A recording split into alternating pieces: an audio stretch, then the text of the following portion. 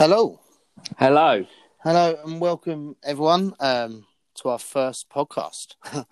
Very Blimey, exciting. Marshy, eh? Who would have know. thought it? We've said it for a long time and here we are. So yeah, thank you for listening if you're joining in. Me and Gareth said we're going to do this for a long time and as Gareth would agree with me, what we want to get from this is basically, as our podcast is named, Let's Talk. So, Yeah. Gareth, let's talk. Obviously, we've been talking since. Obviously, unfortunately, you're a very close friend and a good friend of mine as well from Palace. Obviously, unfortunately, Yes, took his life before Christmas, and very sad. But obviously, like we said on Facebook, the positive from that was me and you have started talking to each other. we have, and we've found out that we both have very similar anxieties and everything, haven't we? we have, we have, Marshy. Yep, absolutely. And I think what we want to realise, and we've said this in our phone chats privately ourselves, is if we can just help one person out. If we only have 40 listeners, we don't want to get famous or anything from this. We just want people to listen. And if we can help one person out of 40 out, that is a win for us, isn't it? It is, absolutely. Yeah. So I'll start off with just sort of a bit of... some people will know me I'm sharing this on my Facebook and stuff. A lot of you will know me, but if Gareth is sharing it on his Facebook, not everyone will know me. So my name's James Marshall, known as Marshy. I work in a school and have done. I'm in my 10th year at that. I lost my mum, unfortunately, 8.5 years ago. And since then, it's been tough. Don't get me wrong, but it's opened doors. Unfortunately, you get these cliches, don't you? Silver linings and stuff like that, and easier said than done. But it is, unfortunately, my mum was ill and she was in pain. So I like to sort of think she's not in pain anymore, which is a nice thing. Me and my dad have got closer since. But yeah, I say it's opened doors and it's been hard. And since then, as we've said, Gareth, I've got some health anxieties. Yes. And that, for people that don't know what that is, it is most days, near enough every day, you might get a little pain somewhere and you think, worst case scenario, heart attack, kidney stones, headache, I've got a brain tumour. That's simple. And the people that don't suffer from these anxieties will say, well, grow up, man up. It's not. Yeah. And yes, it's easy to say that when you haven't got those anxieties.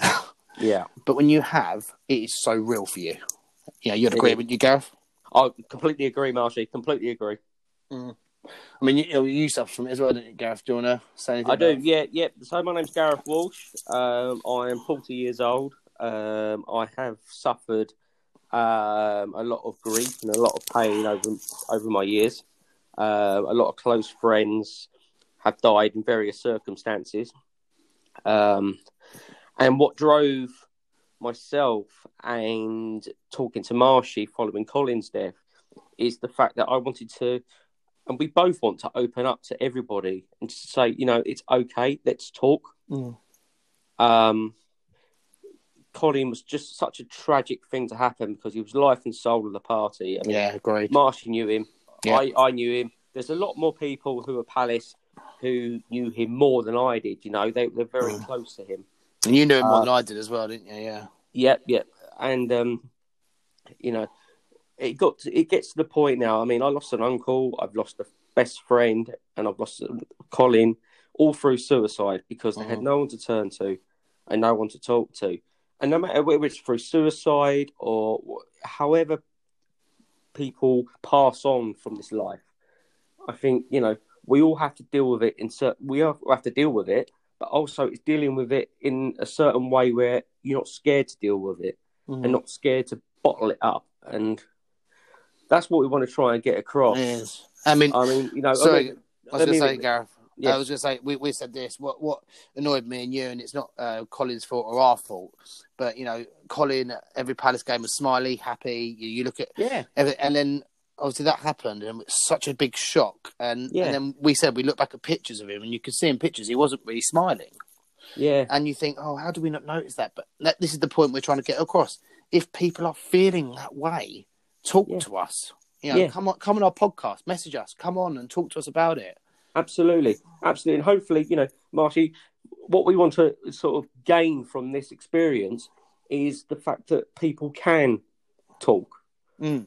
And there'll be no agenda, there'll be no criticism, there'll be no, there'll be no sort of disregard for what they've gone through, no matter how. No judgment or nothing, Yeah, it's just about opening up. The thing is, I'll have to be a bit careful because obviously technically it's going out to public and I do work in a school. So, I'm going to try not to swear as much as I can because it generally could have implications. I try not to, but, it may happen. It may happen. What I want to say is we won't be political. We might talk about politics on some podcasts, maybe. Who knows? Yes. But we won't get too political. We won't take sides. It's not going to be one of those where no, it won't be. It's going to be one of those. We're just going to talk about our lives, talk about things. What we said before we came on air tonight. We said to each other, we could, because me and Gareth, for people that are listening, we can talk for 2-3 hours at a time some nights. And we said we've got to make sure we don't do that on the podcast because people aren't going to listen to a 3-hour podcast. Exactly. So it's going to be really hard to do that tonight. But we'll have maybe an hour show tonight, and then and maybe another hour one next week, and so on. And we'll just build on that, and hopefully, when Gareth shares it on his Facebook and I share it on my Facebook and stuff like that, and people listen, hopefully will give us a bit of feedback, what they want to hear, what they want to listen to, and maybe tell us their stories that, we can share. And it'll be really good. It will be really good. And Marshy, we can't talk the language of Block W, all right? We will get on to Palace later, mate. I want to... sort of moving on a little bit, I want to sort of say about my week this week. Yeah, go on. And it includes anxiety. And it's been a bit eventful, hasn't it? It has. And, I was saying to my dad earlier, there are people out there that, without big fears and stuff, that would be like, oh, man, I can deal with it. I had to have a tooth out on Monday, my wisdom tooth. And I don't like needles. I don't think anyone likes pain, let's be honest. But, I get really anxious about anything like that. And I haven't had to have a procedure for probably about 14 years or so. I don't know, Marshy. There are people that pay for it. Oh, yeah, true. Yeah. But it's slightly different. But, so it came to it on Monday, and I had to have a cannula in my hand. And I said to my dad earlier, I don't think I'm going to say this in a podcast because it would make me sound like a right wimp. But I've decided I will say it on the basis of our openness policy.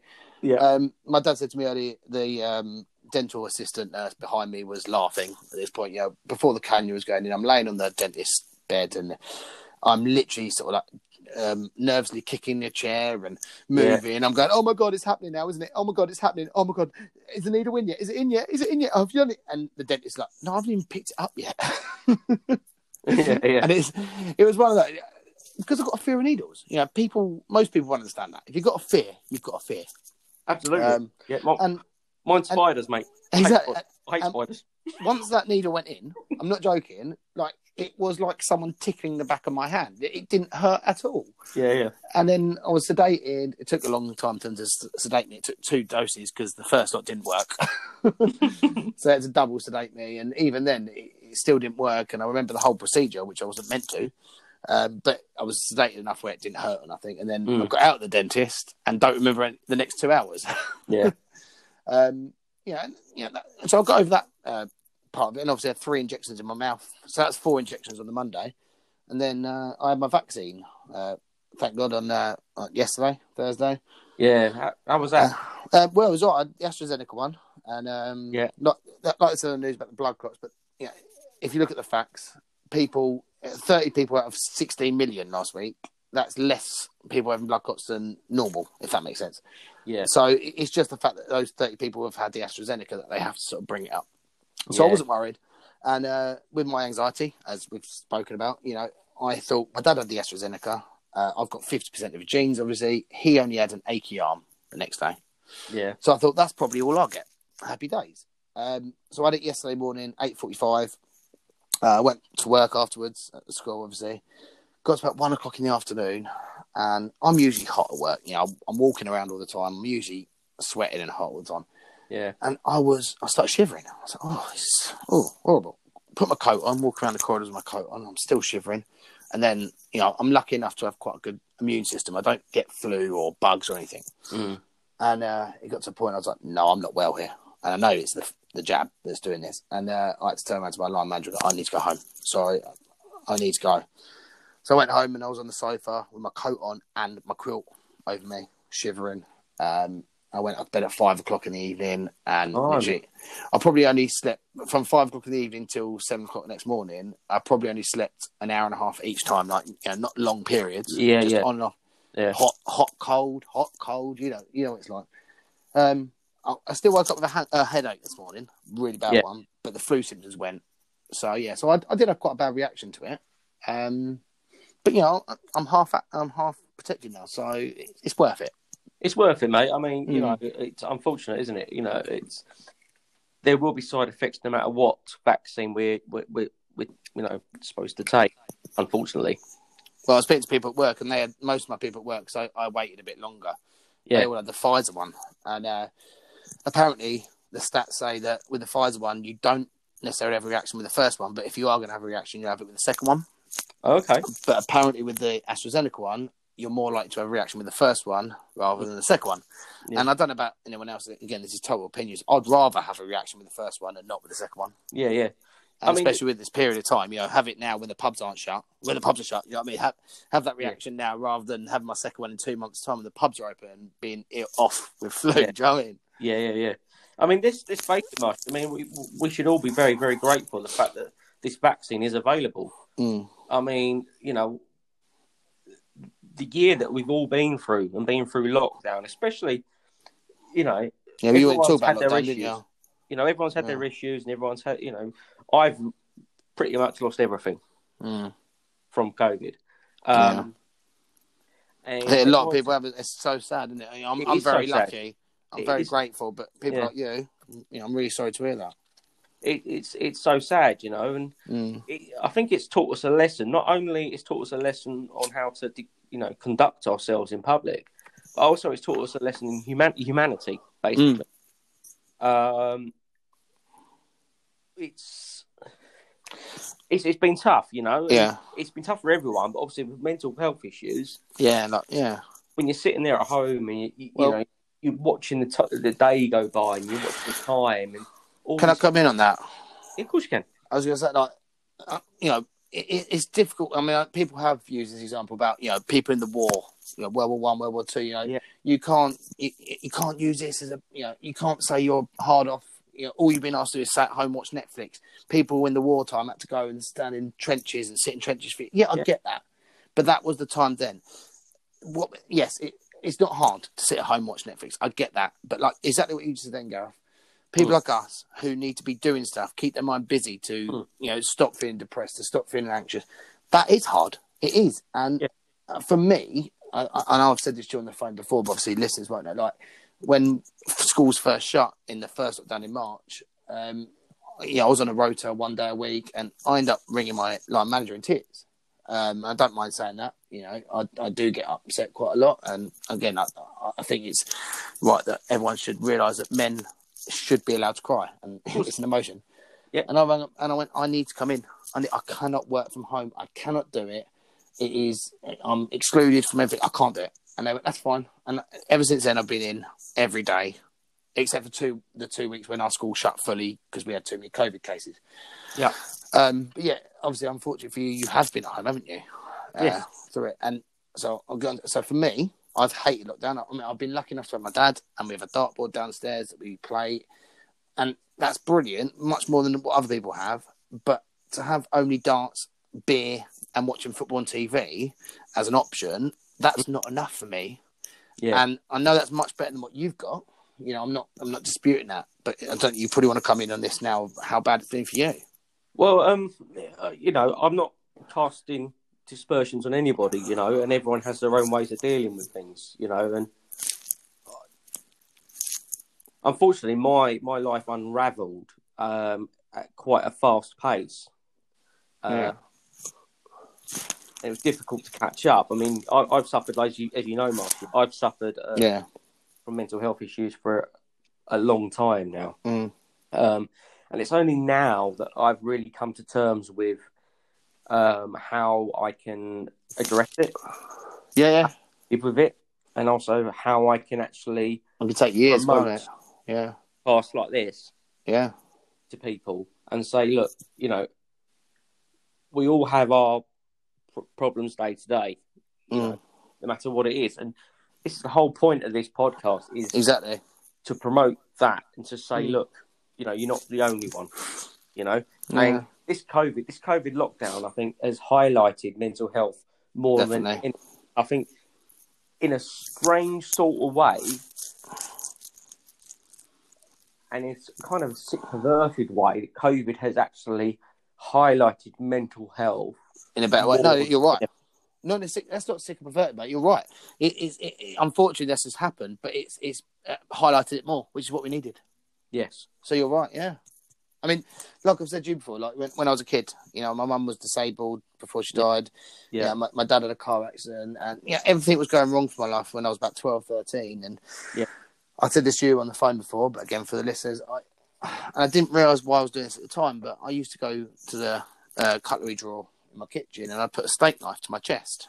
Yeah. And, obviously, I feel so bad putting that worry in my mum and dad's head at the time, but as an adult now, I look back and I know exactly why I did that, because I wasn't in control of my life. You know, my mum was ill, my dad wasn't, you know, was off with back injuries from his car accident.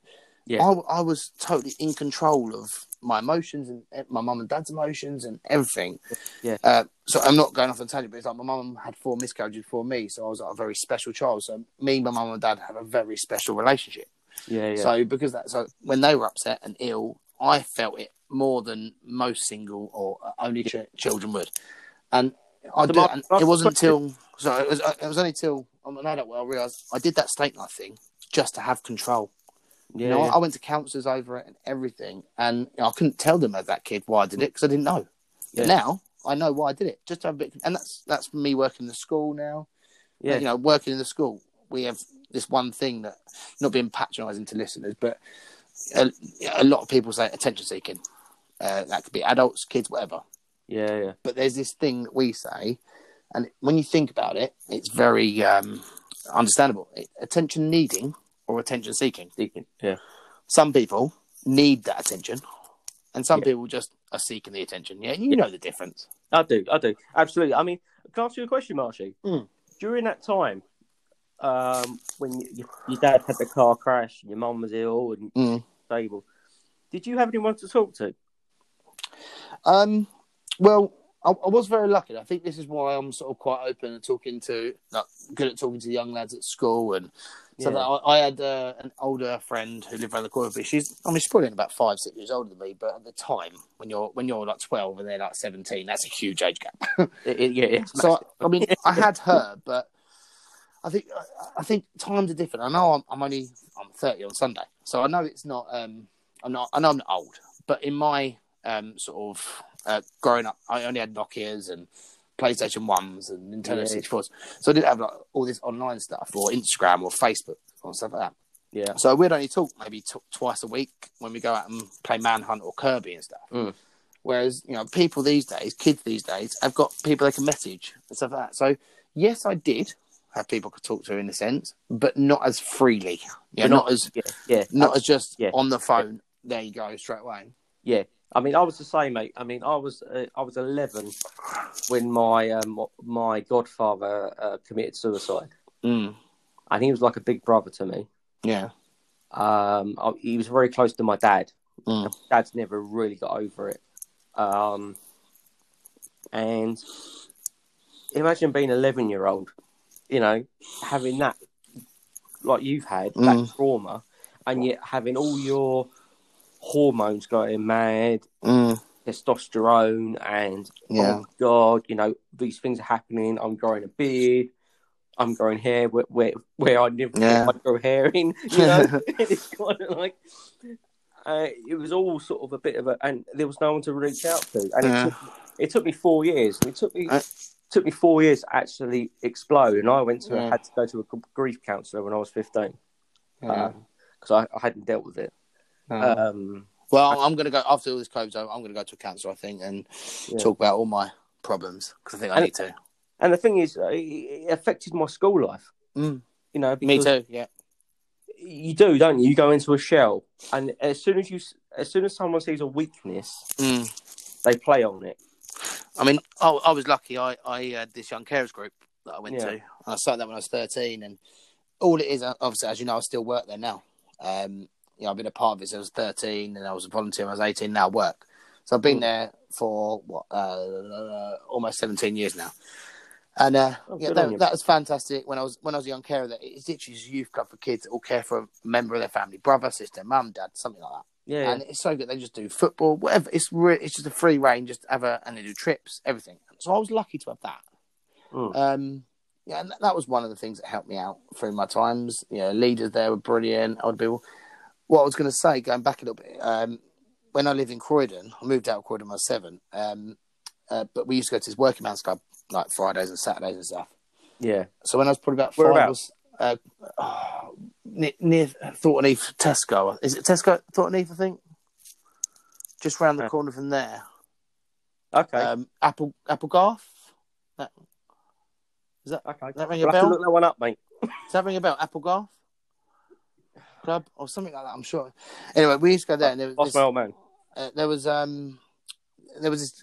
I think they were sisters. I can't remember, but they were a lot older than me, so they were probably about 18, 19 at the time. Yeah. And obviously, being like a 5-year-old, I'd be then tired by 10 o'clock. I'd run around with all the little kids and all that. And then this one girl would, by sort of 9, 10 o'clock, she'd be drunk and all that, but she'd like sit with me for like half an hour and like tickle my back and give me a little just be there for me as a really nice role model. Yeah. So wasn't at the age where I could talk about issues or anything, but that was really nice. And then, unfortunately, she got in a car with one of her boyfriends when he was drunk, and she died. Oh, and he got away with no injuries. And that's one of my first sort of experiences of death. So I don't really remember it as such. At a funeral at the club, I was crawling around the floor with all the other kids because I didn't really realise the situation. Type of thing. Yeah. But looking back, I realised, and then. You sort of look at it, you think, oh wow, that's where it sort of started. Then my granddad, when I was 16, was my first proper death. It's horrible. So on my granddad's side of it, my mum and dad, he had Alzheimer's. Yeah, and my cousins that side didn't want to go and visit him. They wanted to remember him as he was. And one of my cousins who I'm talking to now, she's apologised for this. She might listen to this. So if you're listening, Nikki, I appreciate this. I appreciate your views. She's apologised and realised that she was a bit wrong at the time, but I understand her views. The other one hasn't messed with me at all since, so she's not my part of my family. At the funeral, not Nikki necessarily, but Julie, the other one, was like, we've already mourned his death. And I was a 16-year-old boy crying over my granddad. And you think, oh my God, how dare you say that, yeah? Yeah. And I said to my granddad, I'll always be there for you. Always be there for you. And on the day when we got the phone call, you need to come in, I went, it was my first day of sixth form. So I was like, right, I'm coming with you, mum and dad. And they went, well, I was only 16 or 17 at the time for sixth form. They were still my sort of parents in the sense of telling me what to do, Yeah. So they went, no, you're not. You need to go to sixth form. You need it. Yeah. So I couldn't argue with them. I had to go. Been there, done that, mate. Yeah. And at the time, all the way through the day, they were ringing me going, he's just asleep. He's just laying there asleep. Blah, blah, blah, blah. And then about 2 o'clock, got a message from reception. Can you come to reception? Came there, mum and dad were there to pick me up. And they turned around and said, Granddad died. And I was really cross with them because they went, he died this morning. We didn't even make it in time. And I was really cross with them. They didn't tell me for a day, but they went, we didn't want you to deal with it on your own. And I was saying, well, I've got friends at school that would be... Well, this at first, I was like, well, I've got friends that would be there for me. Why didn't you just tell me, for God's sake? But looking back now, what's it, 13 years ago that was, looking back now, I know they did exactly the right thing. Exactly. Yeah. Fair play to them. Yeah, absolutely. But that was my first... And that's the first time I ever saw my dad cry. Yeah. And since then, we cried together quite a lot about mum and his mum and stuff. It's healthy. I love it. Exactly. There's nothing wrong with a good cry, mate. And that is the whole thing about this, isn't it? Yeah. Is the fact that we want to reach out and to let not only men and women, okay, we can all put on a brave face. We can all put on this facade that we're not affected by what's going on around the world. I think loads of people do that. Too many people do that. Yeah. There's this open up, it's not like, I don't know, I'm asking we're asking everybody to turn around to be a snivelling wreck. Do you know what I mean? And just crying their eyes out. But to have it's a human emotion Oh, that needs to be released. exactly. And on that note, I know I've said this before. I'm not going to mention him because I'm not going to. I haven't got his permission. But someone I know, I go to football with. He was a bit. He's still compassionate about my feelings about anxiety at first, but he was a bit like, I don't really get it. Never had it. Don't really know what you talk about. Whatever. Yeah. Not necessarily man up, but just be like, all right, sorry you feel that way, but whatever. And then, unfortunately, he sort of got those sort of depression feelings and anxiety feelings, unfortunately, due to something. And he sort of come up to me once and went, I'm still dealing with it, but I know what you mean now. And that was really nice. I'm not saying you have to cry or all that, but even just him coming up, going, I'll get what you mean now. Yeah, exactly. And exactly what you say. To paraphrase it is, for someone to go, I get it. And I've said to you, like my workplace, I've been there almost 10 years now. At the end of this year, it'll be 10 years. And, obviously in most schools, it's mainly women, isn't it? And the fact that when I first damaged my tooth and knew I had to go to the dentist, where I hadn't had a procedure for so long, I did get upset. And not just that, it was my mum's 60th the next day. The day I did my tooth, it was my mum's 60th the next day. Yeah, so I knew there was a lot going on, mate. That's why I didn't contact. So I know. But I had a lot in my head. So it wasn't just, I wasn't like getting upset because I've damaged my tooth and I have to go to the dentist. I wasn't that wimpy, but it was just, I think what happened was I damaged my tooth. It was painful.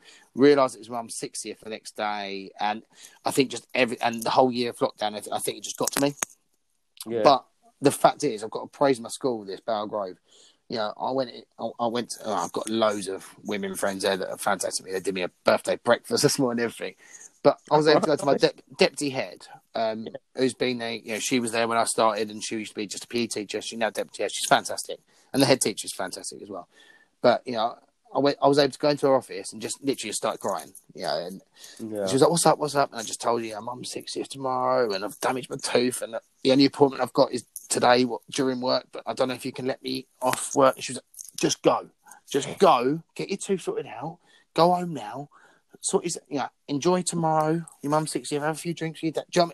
Just so supportive, and the fact that as a 29-year-old bloke, I can go into my woman deputy head and have a little cry and I think that's just fantastic. It is fantastic, absolutely. And kudos to my school for that. You know what I mean? I think it really is. Absolutely. And there should be more apparent in the workplace, to be honest. But it's not even just that. Like I say, like my work friends, you got like people like Sue Nuds, Vicky Millen, you got Helen Libb, my mate Ian Taylor, Lewis. So many people in my work I'm friends with. We're all very popular with each other. Not just me being popular with them. Like, everyone is popular with each other. Like, we're all very close. There's not many members of staff that don't like members of staff, if you know what I mean? Like, most people like each other. And it's such a lovely place to work because you all just get on with each other. Morning, everyone. Morning. How are you? Yeah. It's lovely. It's such a nice, friendly place to work. And you all care about each other. It's fantastic. It's how it should be. And I've worked for a few companies. I've been very fortunate in my past to be quite high-end companies, in management roles. But I look back now and I look today, and I'm a huge advocate for someone to be there, just as a mental health counsellor, for someone to go to, just say, do you mind? You have the HR department, don't you? Yeah. The HR department are defined by certain regulations and certain rules, and they have to do this and have to do that. But just to have that person go, can I have 5 minutes? Is that our school has done a really good thing about that. Yeah. And they've really thought about it. And this is the other thing. Our school really do think about things like this. So they've introduced this time to talk for staff. Because they did a staff survey and 40% said their mental health isn't good. So they've introduced this time to talk thing. So it's a Tuesday and Thursday lunchtime when most people would have their breaks. And there's a different, in those Tuesday and Thursday, different members of senior management. And even to the extent of they're not in their offices, they go to the meeting room. So it's not like you're going into their office and feeling quite overpowered. It's the head teacher's office. Oh my God, I can't talk. In a meeting room, you can go in and you can have a chat with them about anything. That's for like 10 minutes. And I don't know how many people have taken up that offer. I don't know. I'm feeling I think I might do it like next week even. Even if I'm not feeling that down, I might just go in there and go, if it's Lynn, our head teacher, I might go, "Hi, Lynn. I'm not actually feeling too bad this week, but I just want to say to you, thank you for everything." Something like that. Not too licky arsey, but just something just to sort of say, I think this is brilliant. And that's the thing, though. That's the thing. That's what they want. It's kind of like, if it's there for anybody to use, then it shows that there's a caring bond there. I mean, I've worked for companies, and the HR department are basically, they're just there to hire and fire you. I think on this note, then, it's probably the best time to bring up, if people are listening to this, hopefully people will, and if you're still listening now, 30 minutes fingers crossed. If you are listening to this and thinking, "Oh my God, I'd love to sort of get involved," talk to Marsha and Gareth about this or about my problems, let us know. Give either of us a message on Facebook, whatever. We can invite you onto a podcast one time, or with me and Gareth, we said that we'll get a cheap pay-as-you-go phone or something that we could sort of get text in or something. Whatever. We'll sort something out. So if you are still listening at this point and you want to get involved, let us know. Give us a message. Yes, please. I'm thinking we've had a good chat about mental health. Shall we move on a bit to Palace? Oh, dear. This is where, are we?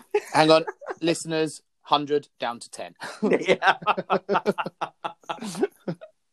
Right in the deep end, Marsha. Here we go. So, you're Roy out? Yes, I am. Yeah, and I'd have to agree with you. No, I mean, let's first say we both have admiration for Roy, what he's done in his career, and he's a lovely bloke. Yeah, of course. It's not like fuck off, Roy. You're a wanker, and no, you don't know what you're doing. It's just you've had your time. Yeah. It's not working. Move on. Yeah.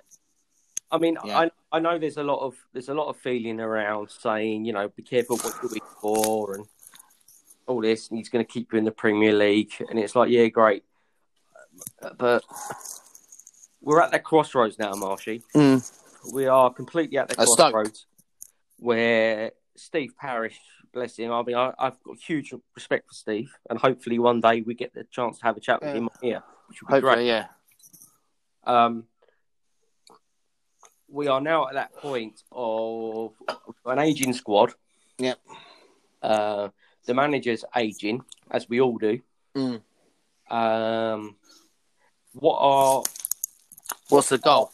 Yeah, what's our goal? What is our future? And like we said, we've got two ways of going right now.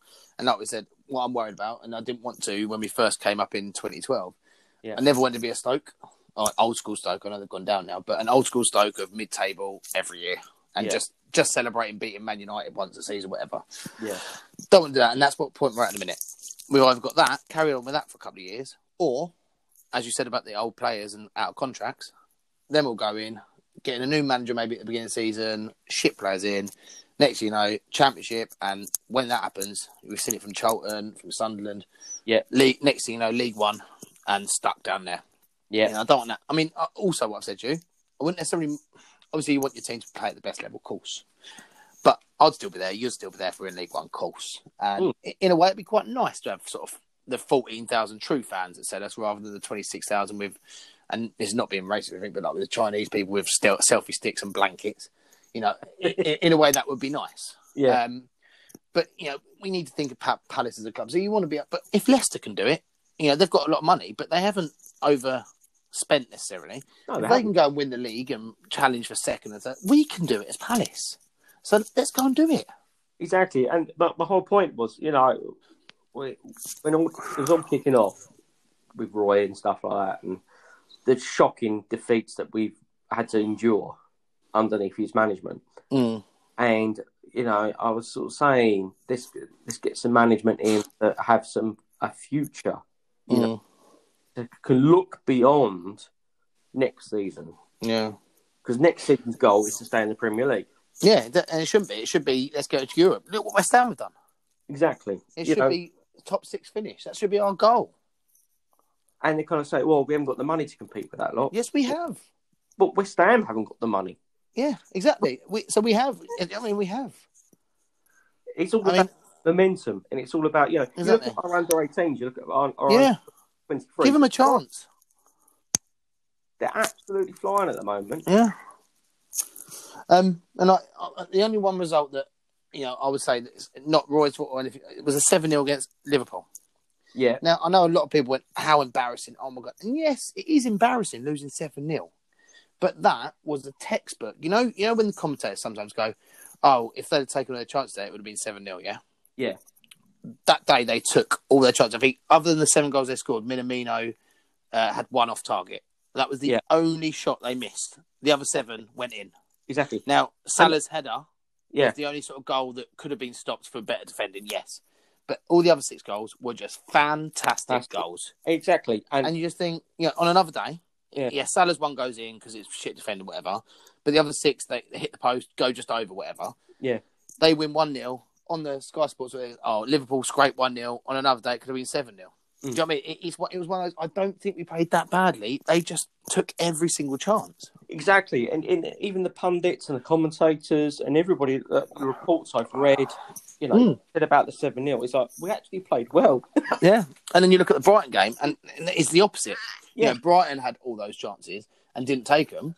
And then we had two touches, not just 2 shots, two touches in their box, and 2 shots, and we won 2-1. And like I said to you on the phone before, again for the listeners that haven't known, I hate it when pundits like go, well that they didn't deserve to win because they only had 2 shots on target and they had 30 whatever and they had 8% possession. No, I'm sorry. The aim of football is to score more goals than your opposition. It is. And okay, it might not be as aesthetically pleasing to only have 2 shots on target for a game, but as a fan, you want your team to win. That's the end goal. Yeah. So if I'm going to Brighton and watching them have 30 shots against us and 80% possession and we win 2-1, I'm going away from that game happy. Do you know what I mean? Like, yeah. I wouldn't want it the other way around. Do you know what I mean? It's one of if you score more goals than your opposition, you deserve to win that game. Sorry. End of. Yeah. You deserve it. So what's your feeling on Mateta? Well, I watched a video of him when we signed him on loan. I saw it on Facebook and thought, wow, he looks like a handy striker. And I think the problem we've got is the Premier League is a league like no other. Okay, Bundesliga is fantastic. Serie A, all of them they're fantastic leagues, but they're all different sort of speed and all that. So it's hard for players from different countries to come into the Premier League. I really do. I think it is completely different. I think, actually, I think the European competitions this year has highlighted there's such a huge gulf between English clubs and European clubs. Yeah. Leipzig were awful. Yeah. And they're the second best team in Germany. Yeah. And you look at Atletico Madrid, and apparently they're the best team in Spain. I know. I think when Roy brought him in on loan, why did he leave him on the bench for the first 2 or 3 games? Like, you brought him on loan. You brought him on loan for a reason. Play him. And correct me if I'm wrong, but I believe I think after Benteke scored against Brighton, I think the next game he was on the bench. He was, and it's like, hang on, I've always been a Benteke fan. Yes, he doesn't score as many goals as he should as a striker, and he's never been his best since Aston Villa or even Liverpool wasn't at his best, let's say. But they've had the service, always, and I know people will disagree with me on this, but he always puts a shift in. He always jumps up for a header. He always runs around. He's a good player, and he scored that last-minute goal against Brighton. And you look at it when commentators give man of the match to people. Yeah. Oh, someone scored a goal. He can have man of the match. No, that defender's done better. All that. So even on that basis, he scored that winner against Brighton. Play him. He deserves a start the next game. Why are you putting him on the bench for? Yeah. I just think it's absolutely ridiculous sometimes. And the fact he doesn't make subs for ages. You think, what are you doing, Roy? What are you doing? I think what highlighted it for me was the fact as soon as McCarthy was fit, he dropped Gyro. And I think Gyro's been one of our best players this season. Yeah. So it's like you going back to the old guard. It's exactly like Southgate as we go on to with the England squad. Yeah, before you say the English squad, really quick, I'll just say this and then we go on to the English squad. But the other thing that we've discussed before, there's been a couple of times this season, obviously because all games on TV, the commentators go, "Oh, Palace have only got 6 players on the bench because they can't field a full subs bench." Yeah, hang on a minute, Roy. Like you just said earlier in the podcast, we've got under 18s playing brilliantly, under 23s playing brilliantly. Even if, that you're not going to bring them as a sub, bring an under 18 and under 23s in to be on the bench that day in a proper Premier League game. Yeah, even, you don't have to bring one. You could do if you desperately need to, but just give them a match day experience in the first team. Yeah. Give them a taste of what it's like. Give them a bit of motivation. Just do that, just to fill a subtext. Exactly. Why is he not doing that? Exactly. It's like the kid at Umalabu, Yeah. right? Plays under 18s. He's been at the club since he was 8, 9 years old. He's come from all the ranks. And one season, he played 26 games and scored 42 goals. And yet, he goes to play for the under 23s, bearing in mind he's 18, and still scores. Yeah. It's mental now. Just give him that opportunity. I think I saw something with Jim Cannon. And if you don't play him, take him to those stadiums. Take him to Anfield. Take him to Old Trafford. Take him to, Stamford Bridge. Because then they'll say, "Oh, blimey, this is where my career could go." See, when you talk about the England squad, obviously, 2018 World Cup was one of the best. I think we're very unlucky. If Kane squares it, we win 2-0. I think it's simple as that. We might not win the final, but World Cup final, fantastic. I don't know about you, but I was in tears after that semi-final. It was, a bit like when Palace lost the FA Cup final. I was thinking, maybe not in my lifetime will Palace win the FA Cup again. Yeah. And I was sort of thinking, in theory, maybe in my lifetime. So far, aren't we? And in theory, in my lifetime, England might not get that close to win the World Cup again in my lifetime. Who knows? But my point is, I've seen the squad announcement, and I think it's brilliant that we've got a lot of youth. But unfortunately, when you look at old school England teams, they should have done a lot better in their post Scholes and Beckhams and all that. I think, unfortunately, this squad announcement is too young. You need the youth, don't get me wrong, and it's a fantastic team. But you need people in there. I mean, okay, you've got Lingard, who is 27, so I suppose he is a bit of experience, but you need more. There's no sort of Gerrard in there. There's no sort of Lampard. There's no John Terry. Do you know what I mean? There's no sort of leader. No leaders. Yeah. And I think it would be brilliant in sort of flair and great games. We could win games 5-6-0 sometimes. But there'd be games where we'd be 1-2 up, where we need a bit of composure and a bit of and it would just all go tits up because all these players would just think, "Oh my God, we're winning. We're going to do well." And, oh fuck, we fucked up. Lost 3-2. Can you see Declan Rice as a leader though? I can. I didn't when he first jumped on the scene. I wouldn't have thought that at all. But looking at him now, during this lockdown period, I've watched a few West Ham games because my mate's a West Ham fan. He lives on his own, so he's in our bubble. So he comes around quite a lot to watch West Ham games. So watching him, a bit like when he took the penalty off of Lingard a few weeks back, he did it very, very nicely. Not like, no, it's my penalty, mate. I'm going to take this, my brother. And Lingard just accepted it. And little things that I think, actually, yes, he could be.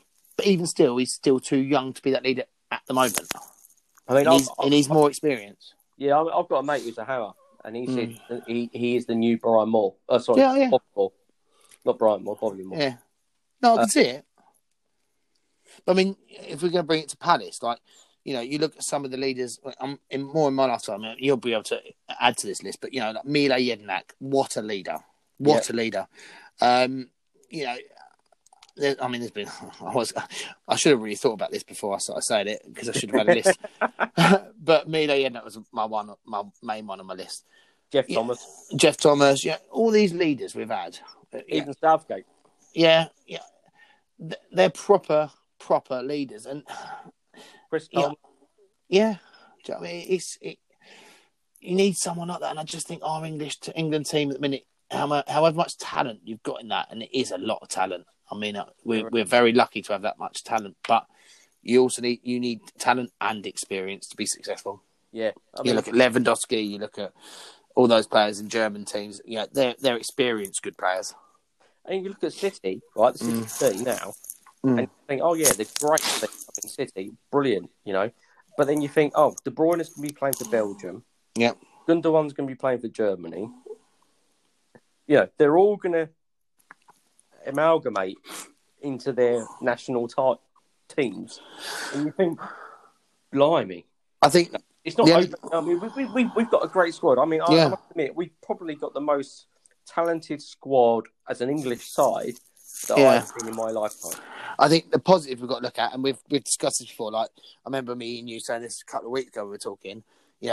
Man City derby on Sky Sports, let's say 10, 12 years ago, you'd have Keane in the tunnel arguing, or even Arsenal, do you know what I mean? Like, they'd argue in the tunnel, everything, big tackles. full time. Yes, they shake hands, but it'd be very sort of, I don't really want to shake your hand type thing.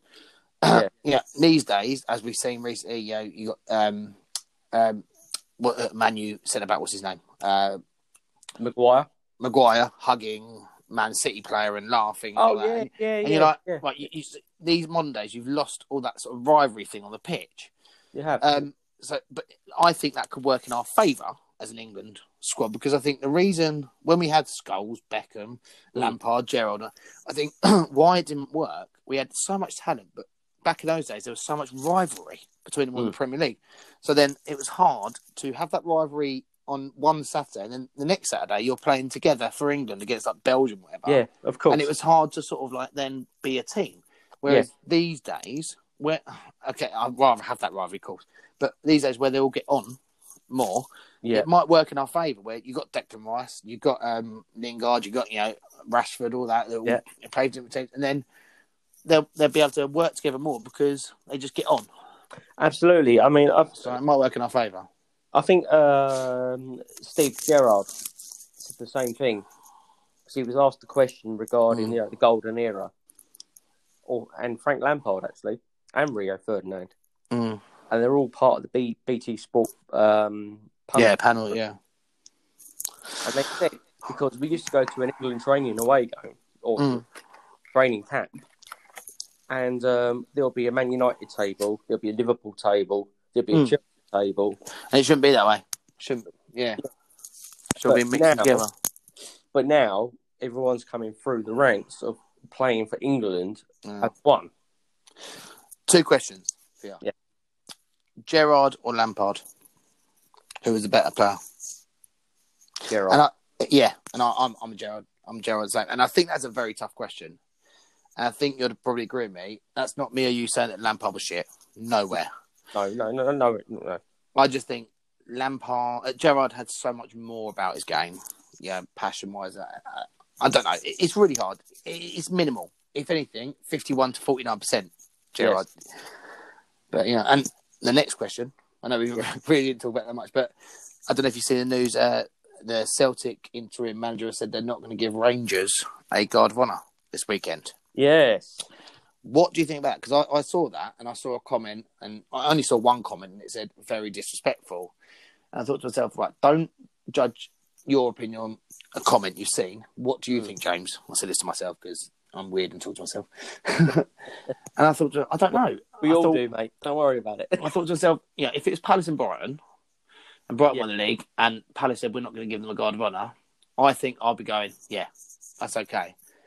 So I think I'm sort of erring on the caution of I agree with them, but I also think actually you need to be a bit respectful. They've won the league. Give him a guard of honour. I don't know. It's a tough one. What do you think? It's a tough one because obviously in the circumstances we're currently living in, there's going to be no fans at the ground. Obviously the rivalry goes back years and years. It's not just football; it's religious as well. If Celtic give the guard of honour, is that antagonistic towards Rangers? Yeah. It's such a tricky situation. I mean, can you imagine if on Sunday they had 52,000 Celtic fans in Parkhead? Yeah, and then they did a guard. Oh my god! They did a guard of honour for Rangers. Yeah. No, you can. Yeah, I know, and that's so I get why they're not doing it. Yeah, I suppose. It's out of I suppose on that note as well. They could even stand outside the tunnel. And the Rangers players come out, but they don't clap. Yeah, even that, I think that's a good meet in the middle. Yeah. Give them a guard of honour in the sense of don't clap, but stand. Yeah. I mean, on that note as well, I suppose. And, I don't think anyone listening to this podcast, there will be people that have followed every rule, but I don't think anyone in the country or anywhere around the world maybe can say they fully listen to every single rule for this COVID period. Someone, even if it's the tiniest rule break of I didn't wear a mask once, or I had one person around, or met someone in the park. Someone's got to say, when Rangers won the league, and they wanted to celebrate, but them all crowding around outside the ground, flares. Yeah. Yes, it was lovely to see. I love those scenes, smoke bombs, all that. But you've got to look at it and go, guys, come on. Like we're because we've got to look at. I know they're Scotland, we're England, but we're together in this in the sense of United Kingdom, aren't we? Yeah. And you've got to look at it. Right, we've got the vaccine rollout. It's working so well. We're all having pubs reopening soon, and all that. Why are you threatening that by meeting up like that? You know, what was it? Probably 2,000-3,000 out there.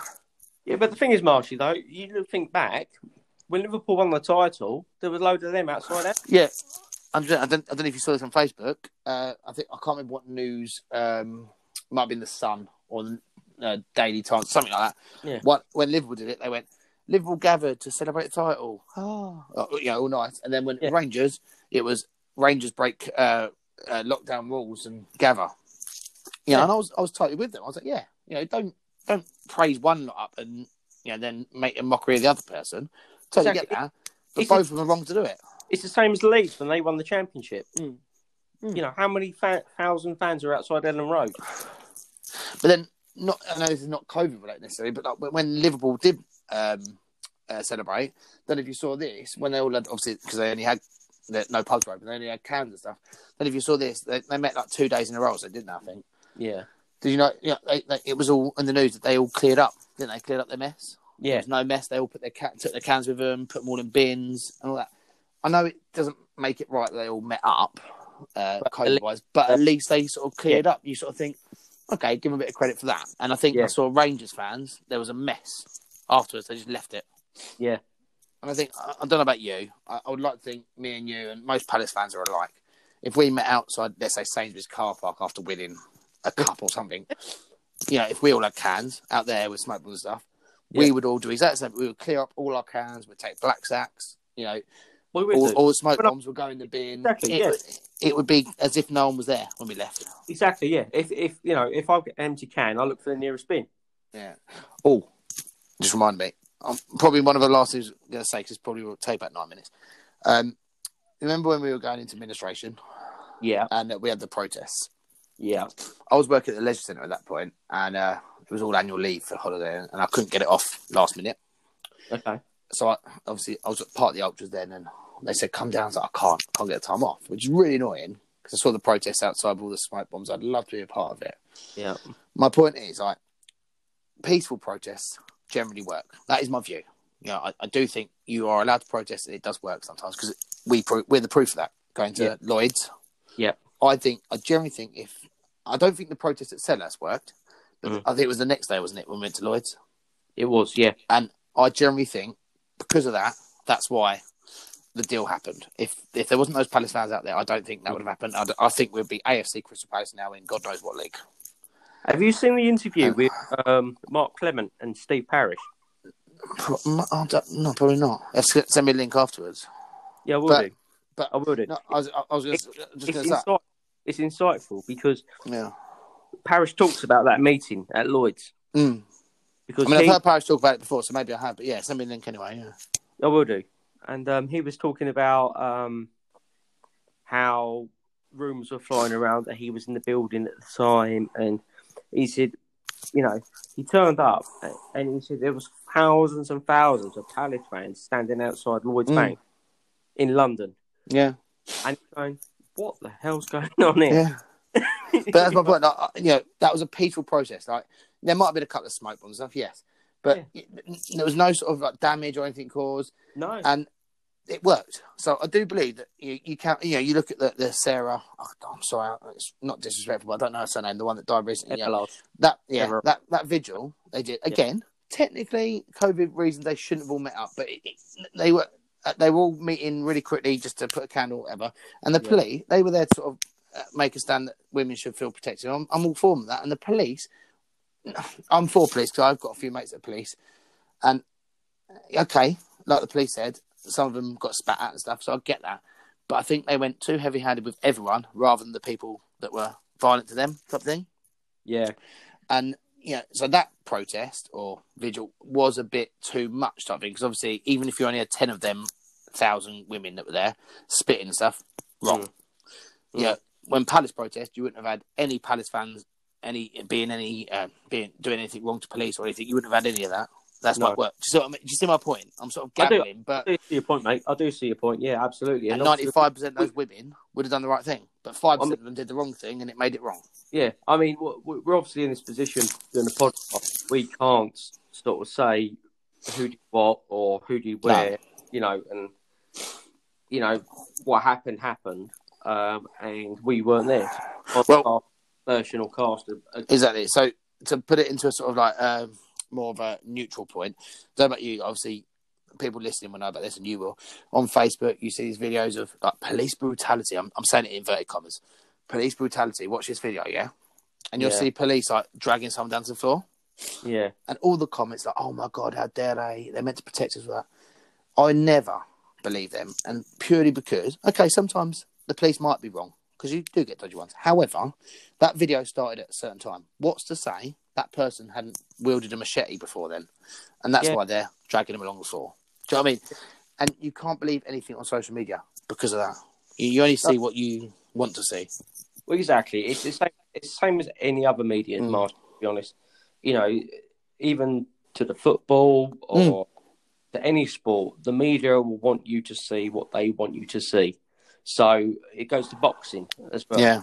The boxing will always be a media-based sport. Yeah. So Eddie Hearn, Frank, they want them all to kick off on the on the pre thing, and snippets to the media, and say AJ said this or Tyson said that. So bring that on then.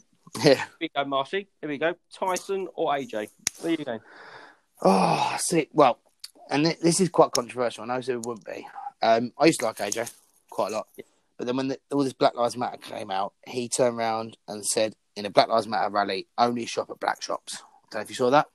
I didn't see that, no. He was videoed saying only shop at black shops. And that, to me, is racist to white people. Because a minority of black people do the wrong thing, minority of Muslims do the wrong thing, minority of white people do the wrong thing. Do you know what I mean? A minority of everyone do the wrong thing. So there's no reason you can judge any race, religion on anything. It's just a minority. And he, with his power of famousness, I don't know if that's the word, turned around and went, shop at black shops only. And I went, that's wrong. That is wrong. You shouldn't have said that. So purely because of that, Tyson, and also Tyson because he's gone through addiction and stuff like that before, and he's come through it.